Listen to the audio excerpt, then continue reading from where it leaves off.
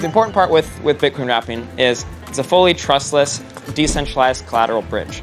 So wrapping providers on Bitcoin have locked up collateral in VSC that act as their guard against any kind of fraud.